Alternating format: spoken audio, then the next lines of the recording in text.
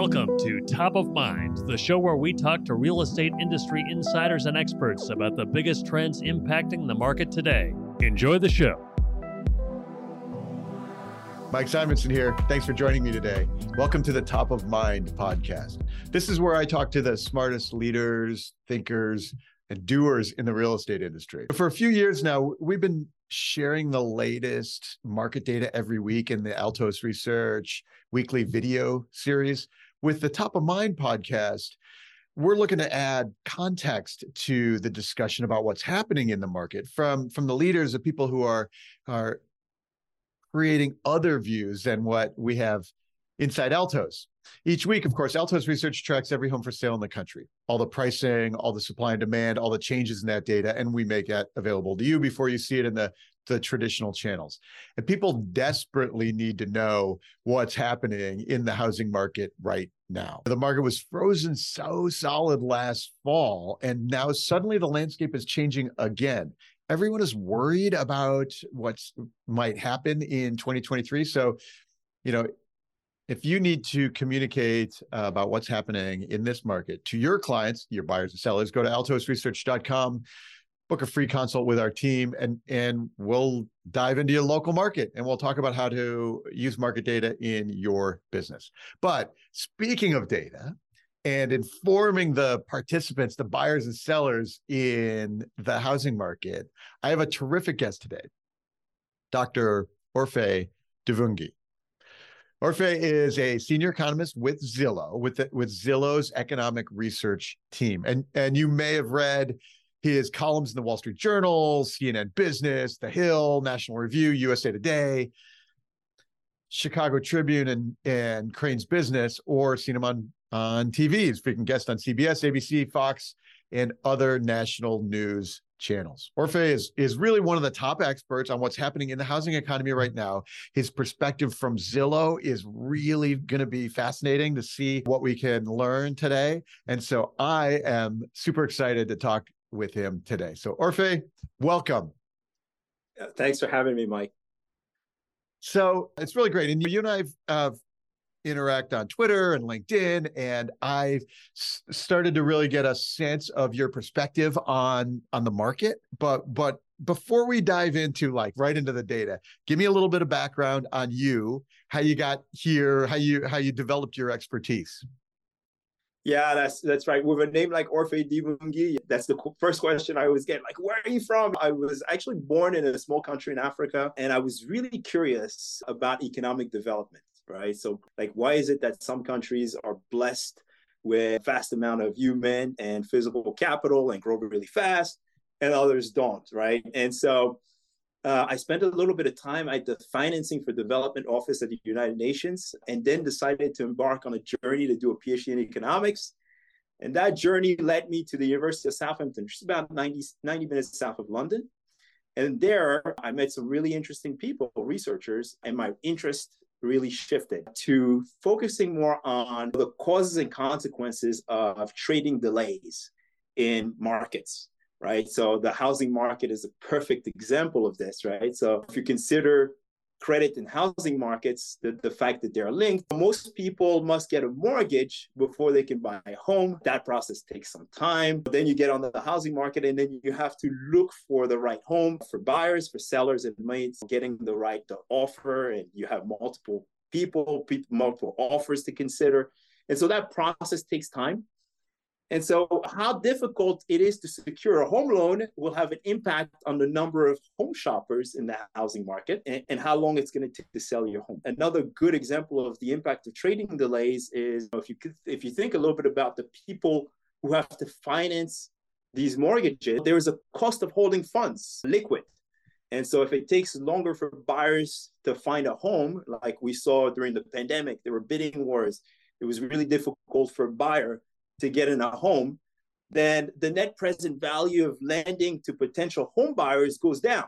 And so as a result, these lenders must be compensated with higher mortgage rates. Of course, right? So when the activity is so robust, everybody wants a loan, you expect mortgage rates also to increase. So that's kind of my background and how I got into this. So I studied housing markets, I studied labor markets, and also credit markets, and kind of the interaction between these markets, and how trading delays or frictions in these markets might actually affect bargaining power and price formation in those markets. That's a really interesting perspective. The trade or trading delay equals inefficiency, and therefore cost.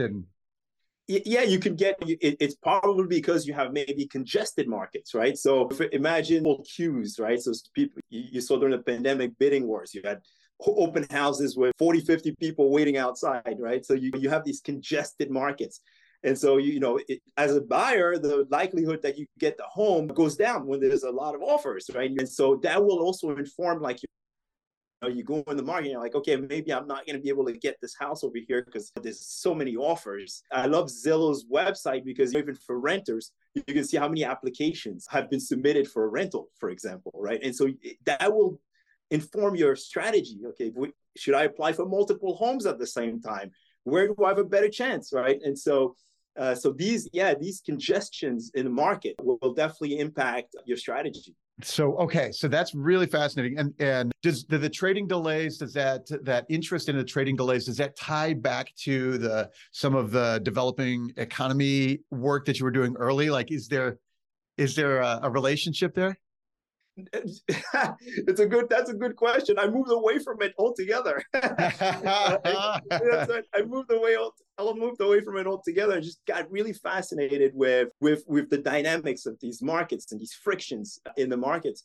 I did an interesting paper back in grad school that looked at how these frictions might actually influence migration decisions. People will move from one place to another depending on housing market and labor markets, right? And so, and of course, these frictions in the market will determine where to search and where to go. Where do I have a better chance of landing that job I'm after, right? And so, you could think of potentially going back, using that knowledge to go back and study why people migrate legally, or what could end up when you look at international migration. Why do people migrate legally? Why do some workers end up working illegally in some countries? What are the long-term effects? So we could apply it in various ways, and it's just absolutely fascinating. Yeah, the labor lag time in real estate is a fascinating one. One of the complaints that the Twitter sphere has about the real estate market is there are 1.5 million realtors, and there's only a few, whatever, there's 500,000 homes on the market, so right. There's a lag between the hot real estate markets and the number of realtors participating in it. Let me run Mike's hypothesis by you and see if you buy this. So I have a hypothesis on the realtor industry, which is we always have the perfect number of realtors, with maybe a little lag, because it's actually really efficient to get in and out of the real estate industry, where the conventional wisdom in the industry is that there's too many. But I feel like, we always have the right amount, maybe with a little bit of lag. What do you think about Mike's hypothesis? Well, yeah, I mean, I don't think anybody goes into the market if they don't think they're going to be able to sell homes, right? If there's no expected profit from going in and becoming a realtor, we shouldn't see a lot of realtors going into the industry because they see potential. So I tend to agree with you in the sense that I don't think there are too many realtors. I think that realtors are well informed, and they are going into the profession. People go into the profession because they believe that there is opportunity in the industry. So I think we just have too few homes in the market right now, right? Whether you look at existing homeowners not selling their homes currently, or choosing to sit out the market, or the fact that builders just haven't built enough for the needs that are out there. Yeah. Okay. So That is an excellent segue. So let's start talking about the market. So you've been at Zillow for about a year or so? That's right. About 7, 8 months. Yeah. So what are you finding at Zillow? What kind of information are you? In fact, before we dive into that, let's talk first about your perspective on the market for 2023. I've noticed that you're sort of fairly optimistic in a city that can be pretty pessimistic about home prices and economy. Give me your overall view right now. It's near the end of January, so. Yeah, that's right. I think we saw that kind of deep freeze in 2022, and I'm optimistic because when you look at this December data that came in, home sales fell by less than expected. You're seeing that mortgage rates fell for 4 consecutive months, right, trending down, and buyers are out there. They're waiting and ready to pounce. In the first couple of weeks of January, what we saw was an uptick in mortgage applications. And so this notion that buyers are sitting it out and they're not going to come back, I don't subscribe to that too much. I think affordability being the main challenge in the market in 2022 means that as affordability improves, even just a little bit, we should see buyers come back to the bargaining table. The marginal buyer and the affordability is pretty impactful. That's right. So do you have a view on coming recession?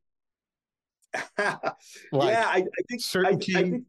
Yeah, it's very difficult, right? You look at all the pundits out there, right? So last week, 2 weeks ago, everybody was screaming, "Hey, recession, recession, recession." This week, people are saying, "Hey, maybe we could avoid a recession." Yeah, I think we should just bring it back down to like the basic blocks of every economy, right? And to me, the basic blocks, the way I think about it is, look, it's households, right? And so you have to think about consumption makes up roughly 70% of GDP. And so what's going on with households, right? Inflation's still too high. We're at roughly 6.4%, still outpacing wage growth, which means basically people are being squeezed. The Fed's is still raising interest rates. And so, of course, that's going to squeeze households. The savings rates has dipped from roughly 7% to less than 3% in 2022.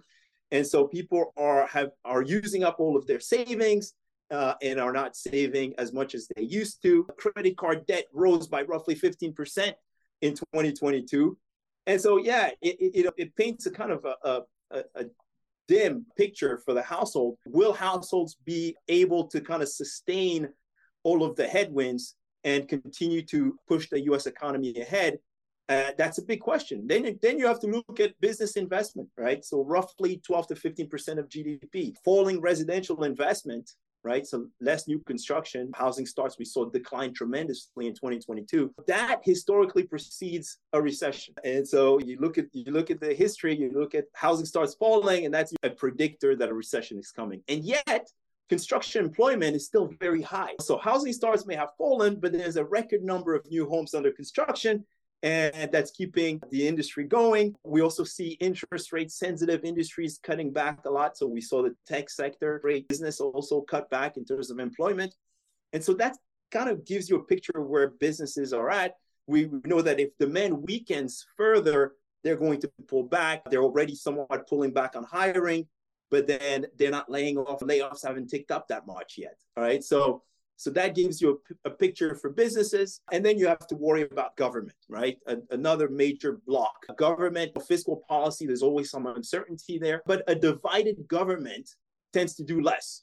So that could potentially be a good thing. Fewer potential new shocks to worry about. However, we also have the debt ceiling risk, which I wrote about last week. Any delay in addressing this issue could actually raise borrowing costs and push the economy into contraction territory. So that kind of gives you a kind of a complete picture of how I think about these things when I hear predictions out there. That's actually exactly what I was looking for, your framework for how to analyze what may be coming. The thing that it triggered in my mind was about the trading delay, the delay between the economy impacts, and there's some obviously weakening factors that you were talking about in there, and the delay between that and jobs, and the delay between jobs or the headwinds on the household and I got to sell my house. I can't make my mortgage payment. Right. And so that trading delay, and some of the factors I've seen is like, if you think about, I lose my job, I'm out of my job for 90 days. Now I'm worried about making my mortgage payment. Then I stop making my mortgage payment. Now it's 90 more days before I start getting in a distressed scenario with the bank. That's 6 months at a minimum delay before we start seeing housing inventory in there. So, and by the way, by that time, the U.S. economy could have rebounded. You could have gained a new job, right? Yeah. So then given those things, when we look at 2023 and into 2024, what's your take? Yeah, I think there are significant headwinds, but I think I'm on camp. We can avoid this recession, this recession everybody's talking about. Yeah. And so what does that actually mean for the housing market? It means that the buyers waiting in the wings will still be there, and we should be ready for that upswing, right? For that rebound. Now, the other issue though is that potentially rates may not fall that much more than they have already. Right. And so that's a bit of a concern, right? So we thought with inflation coming down and kind of the U.S. economy slowing, right, and the risk of recession increasing, mortgage rates would continue to drop. But if we avoid that recession, right, and if the market's overpricing the risk of recession, then mortgage rates might actually just continue to stay where they're at, and they might not fall further. Now, the good news is that a lot of research just shows that there's still about 12 million Americans that could afford the mortgage payment, the typical mortgage payment in their local market, even at 7% mortgage rates. And so I think that people will move. They move for different reasons, not just because of the mortgage rate. I think the mortgage rate happens to be kind of in the budget constraint, right? It's the constraint on your decisions. And so I think people will get back to normal, will get back to moving, and if they can afford to do so. And so I'm fairly optimistic that even if mortgage rates hover around 6% and stay kind of where they're at, we're going to see people come back into the market, and the market will start to head back in a positive direction. Now, of course, I think the constraint for housing is still going to be on the inventory side. And I follow your work as well, and I look at our data, and inventory is just not increasing at the pace that a lot of people thought it was going to be increasing at with a market slowdown. Yeah, it's certainly been lower than I've expected it to be. So, okay, that's terrific. And it's an excellent segue to the next parts that I'm interested in. So you've been with Zillow 7-8 months. You just published the December Zillow housing market report. Any surprise findings in that one? Yeah, again, I'm fairly optimistic on the team, right? So I don't think I was too surprised to see that basically, I think home buying activity picked up a little bit in December. We expected it to fall much more than it did. You saw existing home sales falling by less than expected. I think there are buyers, there are shoppers out there that wanted to take advantage of these falling mortgage rates. And I think we're going to continue to see that heading into January and even going into the spring home buying season. Of course, that depends on whether or not there are new shocks along the way. But if mortgage rates continue to hover around where they're at, 6.1% or so, I think a lot of buyers will start to head back into the market. The challenge, again, is new listings are down, continue to be much lower than they were a year ago. And so there's not a ton of new existing homes coming on the market. And so I think that's going to remain a challenge. Of course, in the most expensive areas, you had a surge in inventory when compared to last year. But overall, you look at the U.S. housing market, inventory is well below where it was before the pandemic. So the path to normal is really, really slow, but buyers are ready to go. And that, I think that was, to me, that's the most surprising thing. The idea that while everybody was screaming, yeah, prices are going to fall a lot, sellers are going to cut. We're not in that situation where sellers are desperate to sell. I lean on an interesting fact that I saw on Realtors that Realtors shared midway through 2022. Today, 1% of Realtors are working with a distressed seller compared to 49% before the global financial crisis, right? So sellers are not desperate to sell. And so we need, if we're going to get that inventory, that uptick in housing market activity, we're going to need those homes that are under construction to come back on the market. Yeah. There's so many threads in there that I want to pull on, but the one question that pops up is, are you finding insight in the massive Zillow sphere that you weren't able to get in previous work or academia? Like, are there some fun things in there that you're finding? Oh, absolutely. Zillow having access to every house on or off the market, the characteristics, features, our estimates, the potential features that home buyers are actually looking for, right? I think that's phenomenal. Having access to that information at a very granular level, down to the zip code. At Zillow, we use this term, turn on the lights. Our goal is to turn on the lights. It's to turn on the lights for home buyers, for sellers, for realtors. It's to make the home buying and selling process as painless as possible. And of course, that means supporting realtors. It means helping buyers understand mortgage financing and just kind of putting all these pieces together. And so I find that very, very exciting. Some of our social impact work as well, helping at-risk renters and helping people that are kind of on the fringe that may not be able to access home ownership and helping them get prepared. So I think that is fascinating work. And of course, coming from a poorer country and having seen kind of people struggle, I think working for a company that's focused on helping people access home ownership is exciting to me. I bet it is. That does sound really terrific. Were there specifics, any specifics and things like features that, now you've only been looking at that data for less than a year, but are there trends in features that we can see, like home features that you can see in any of that? Anything interesting? Yeah, I mean, like the in some places, the need for air conditioning, for example, is quite interesting. But yeah, in this current environment, I think what is jumping out is the fact that people are settling for less, like in terms of sizes, right? Number of bedrooms and square footage. People are settling for less, at least during the pandemic. When prices rose so much, the cost of space really increased. And so you saw people settle for less, even at the higher end with the $1 million listings, where people were actually just shrinking their footprint, really. And so I thought that was really interesting. Another thing that I find interesting is the fact that people are moving to Florida and that house prices have been sliding since midway this year, and Florida markets are super hot, are still so hot. I mean, they're cooling, but they're still too hot. I mean, like % year-over-year price growth in places like Tampa and Jacksonville, right? I find that really, really interesting, given, of course, the fact that Florida is you have all these hurricanes and flooding. The idea that potential home buyers are still going into these areas and that those markets are super attractive to a lot of people is kind of surprising to me. That's interesting. So yeah, the natural disaster risk seems underpriced to me in Florida, and certainly like insurance wise, like it seems like that there is still some shakeout to happen in a climate changing world. But the hot Florida market is kind of, let's talk about that for a second. So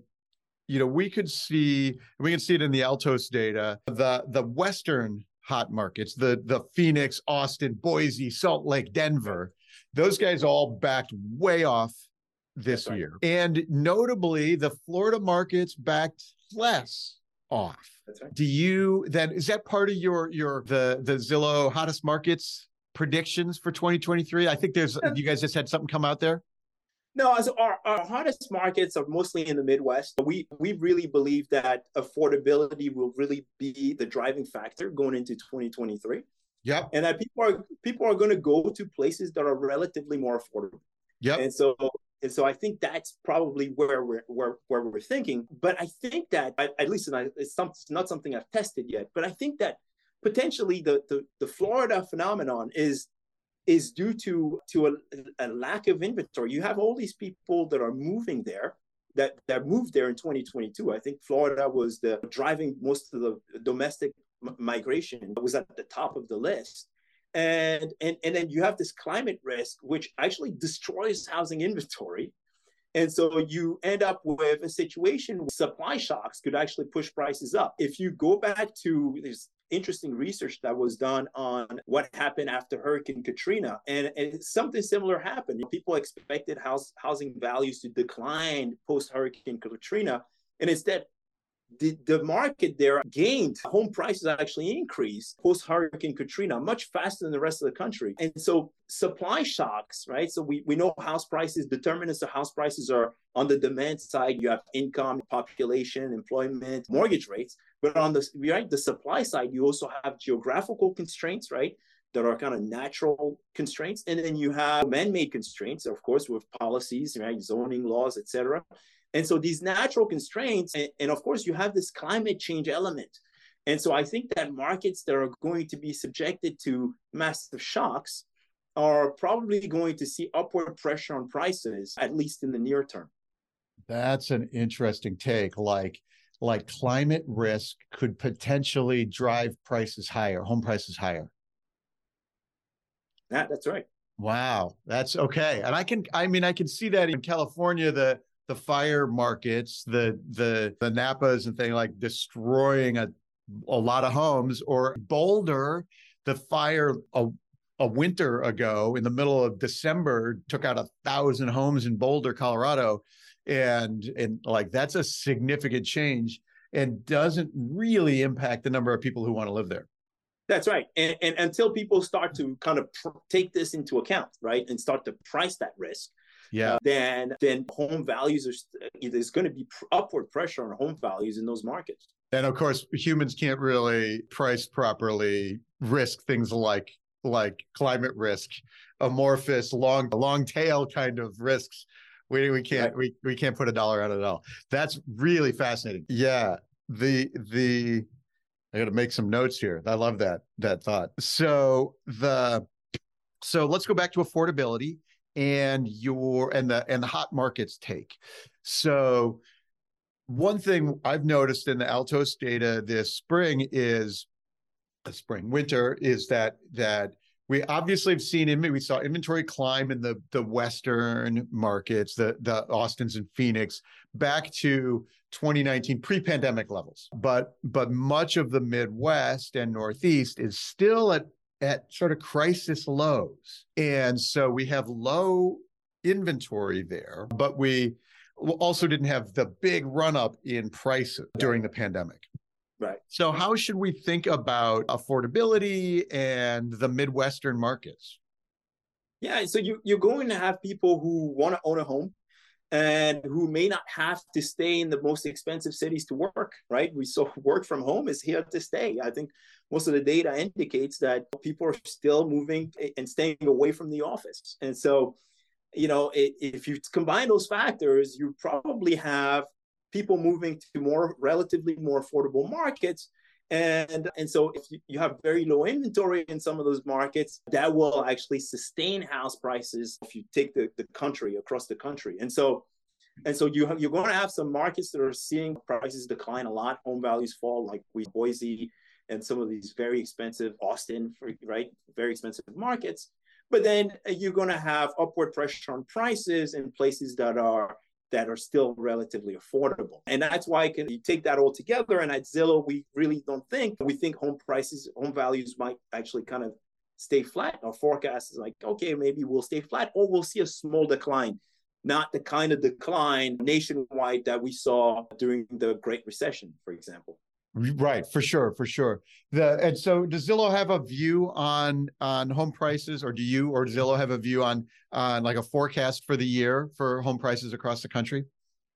Yeah, that's it. We think we're going to be relatively flat or start to see a small decline. I can't think of the number off the top of my head, but the decline, I personally thought that even when the argument started, the discussion started about whether prices were going to fall by 20%, 25%. My thought exercise was, what part of the prices today are supported by fundamentals, right? And how much of how high are prices relative to what we think fundamental support, right? And so my personal take is I think prices might have gone up by 5 to 10%, maybe, right? And so over what fundamentals would support. And so it's hard for me to reconcile predictions of 20%, 25% price decline. And I mentioned this to you in our social media conversations. Yeah. Well, that's, and I appreciate that. And it's 25% is across the board is pretty significant. You have to have a pretty bearish view on a bunch of factors to get there. But you did actually introduce one thing that I want to ask about. So you mentioned the debt ceiling as a shock that could get thrown into this system pretty soon, like next few months. So you wrote about this recently. Tell me about, like, should I be worried about the debt ceiling?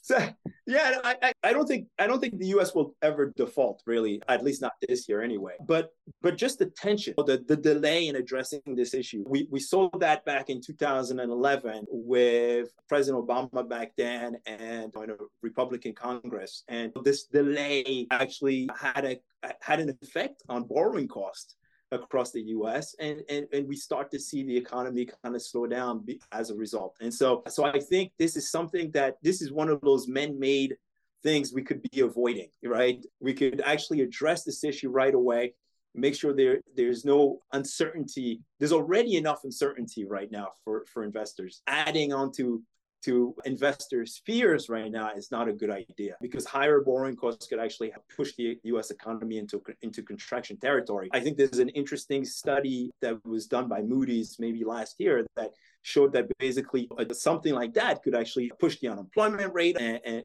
really, if people have been talking about a recession, I think this is the thing that could actually push us into recession territory. That's fascinating. All right, I'm going to start paying more attention to it. It was vaguely in my mind with a bunch of political stuff that I try to keep the volume down low enough. Same here, man. To keep my stress levels down, right? But it's something that it is a factor that we should pay attention to, because one of the things in my work is that we're trying to measure what's going on right now. And people tend to, especially on Twitter, they like to read that and say, but there's all these other things in the future that could happen, and therefore I have this opinion on the world. And my view is like, yes, when that happens, we'll measure that and we'll report on that too. But I'm often taken by surprise by events that I didn't plan for. I didn't expected mortgage rates to go up in 2022, but 7.5, I did not expect. That's right. So like, do you have, and this may be beyond the scope of what you wrote about, but do you have any magnitude on borrowing costs that you would expect? Like if it starts to get really down to the wire? Yeah, no, I don't have a magnitude. I just looked at what happened in 2011 and really, like, we saw what happened to the housing market when the mortgage rates shot up above 7%, right?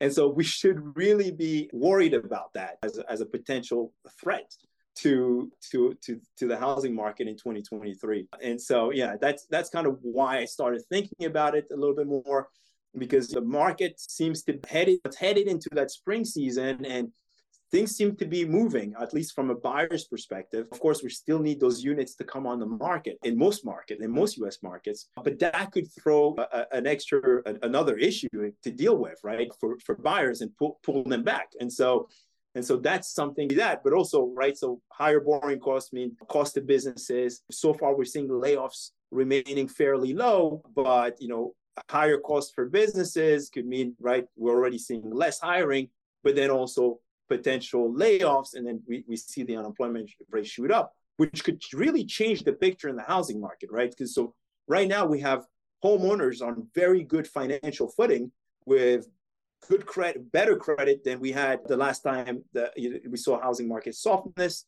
and the labor market's holding. If you throw a wrench into that mix, and all of a sudden you start to see job losses and higher mortgage rates, then there's no telling what would happen in terms of, homeowners actually having to list their homes because of an income shock, which it is completely avoidable right now.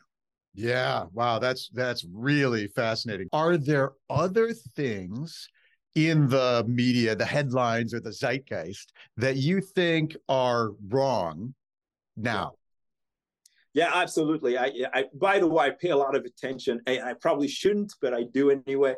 I pay a lot of attention to some of these podcasts out there, the pundits on YouTube, and it's crazy what you see out there, right? So you have people who are, there's this guy, I won't name his name, but he goes around these construction sites and he says, hey, look, no one's living here. People are running out. They're getting rid of their homes. They get right. And it's a little bit like what you saw before the global financial crisis, where there was a serious problem, right? People were leaving their homes because they couldn't afford the mortgage payments anymore. Today, we know that's not true. There are a few distressed sellers out there. There's a high share of low fixed rate outstanding mortgages. Homeowners are on better financial footing and with better credit. The labor market's holding up well. 2 weeks ago, we were talking about a recession. Now we're talking about avoiding a recession because of how resilient households and U.S. consumers are. And so the idea that, today's price correction could be caused by people not being able to afford their mortgage payments is just completely crazy. The reality is affordability challenges, because a lot of people are buying homes, are the reason why buyers have now pulled back. Right? A lot of people are buying homes. Prices rose a lot. More prices of everything increased, which is why we reached inflation that had not been seen in 40 years. And so the Fed had to bring this back a little bit by raising rates. So affordability is the challenge. It's not the price correction that we're seeing in some markets is not due to people abandoning their homes because they can't afford the mortgage payments. So I think this is the thing that I see a lot out there that I try to correct the narrative on. Right? What's causing the pullback is affordability challenges. It's not homeowners not being able to afford their mortgage payments. The data is very clear. New listings are down. Existing homeowners are not listing their homes. They're pulling back. They're pulling back because they're locked into these low 2.75%, my neighbor's mortgage rate, right? Low mortgage payment. He's not going to trade it for the 6.1% mortgage rate today, Yeah. Well, and of course, correcting the narrative, that's a quite a quixotic task to do, correcting those, because man, those YouTube channels get orders of magnitude more attention than those of us who are just like, we're just trying to look at the actual data. That's right. So that's quite a task, but so they do. Some of those guys are nuts, but some of those guys there's some real fears in there. There's some real fears. The Fed was buying the mortgage-backed securities and keeping mortgage rates low for a long time. That is a last decade phenomenon. It didn't happen before that, and now it's going away now. Do some of those things, some of the underlying grand fears of a big regime shift in the Fed, for example, do those have any merit? Like, should we be worried about it for not just maybe 2023, but like the next decade? Yeah, I think people need to keep in mind the fact that the Fed has a dual mandate, and that the Fed will never let the U.S. economy crash because of its dual mandate, right? So the dual mandate is, right, price stability, but also keeping the unemployment rate in check. And so it's a very difficult task, but the Fed will not do things in a way that causes, crash or dysfunction in financial markets. So you have sort of confidence that the unwinding happens, that it'll not be disruptive unwinding, quantitative tightening. Absolutely. Okay. Absolutely. Well, that's good. I like to hear some reassurance in there, because there's like a part of me that fears, like, all of our assumptions about home prices and affordability and mortgage rates have been built on a set of assumptions that are no longer true. Yeah, investors are showing you exactly what happens when the market expects a recession, right? So a recession actually means mortgage rates could fall even more, and so I'm not afraid of a small correction, because I know that a small correction could result in affordability improve even more, and people, and of course we know that because There's still a lot of job openings out there and layoffs are lower than they were even before the pandemic, that it might actually housing market activity. Going back to some of what we started with in terms of trading delays, the idea that there were lots of people in the market and that demographic factors might be playing a role into why we saw the surge in demand during the pandemic. And of course, that a lot of people wanted to buy a home and just couldn't do that anymore, means that there's a lot of people that will be ready or wanting to take advantage of falling mortgage rates to come back in the market because they need more space, because they're working from home, because they started a family, and they were bid out by in the market during the pandemic. Yeah. Yes, for sure. That kind of transitions us into the one thing I'd like to ask all my guests is the longer term future. Longer term future for housing, thinking about demographics and our construction and all of the factors. What do you see in for the few years, decade? Are there big ideas that we should be paying attention to? Big trends? Yeah, going into the future, I worry about builders pulling back so much, right? Housing starts fell a lot in 2022. And so builders are pulling back in an environment where I think we still need housing, especially we have some cities where the housing unit deficit is vast. And so I think that could be a challenge for the housing market going forward. We look at inventory right now, and we look at the data and say inventory is so low. Even if you bring on all these new constructions that are being built right now, these new homes that are being built right now, that might not be enough. And so I think we still somewhat underbuilt. And then I also worry about the types of units that we're building, like at what price point, right? A lot of families in the United States that are doubling up. They're living with other families, either in rented housing or in owner-occupied housing.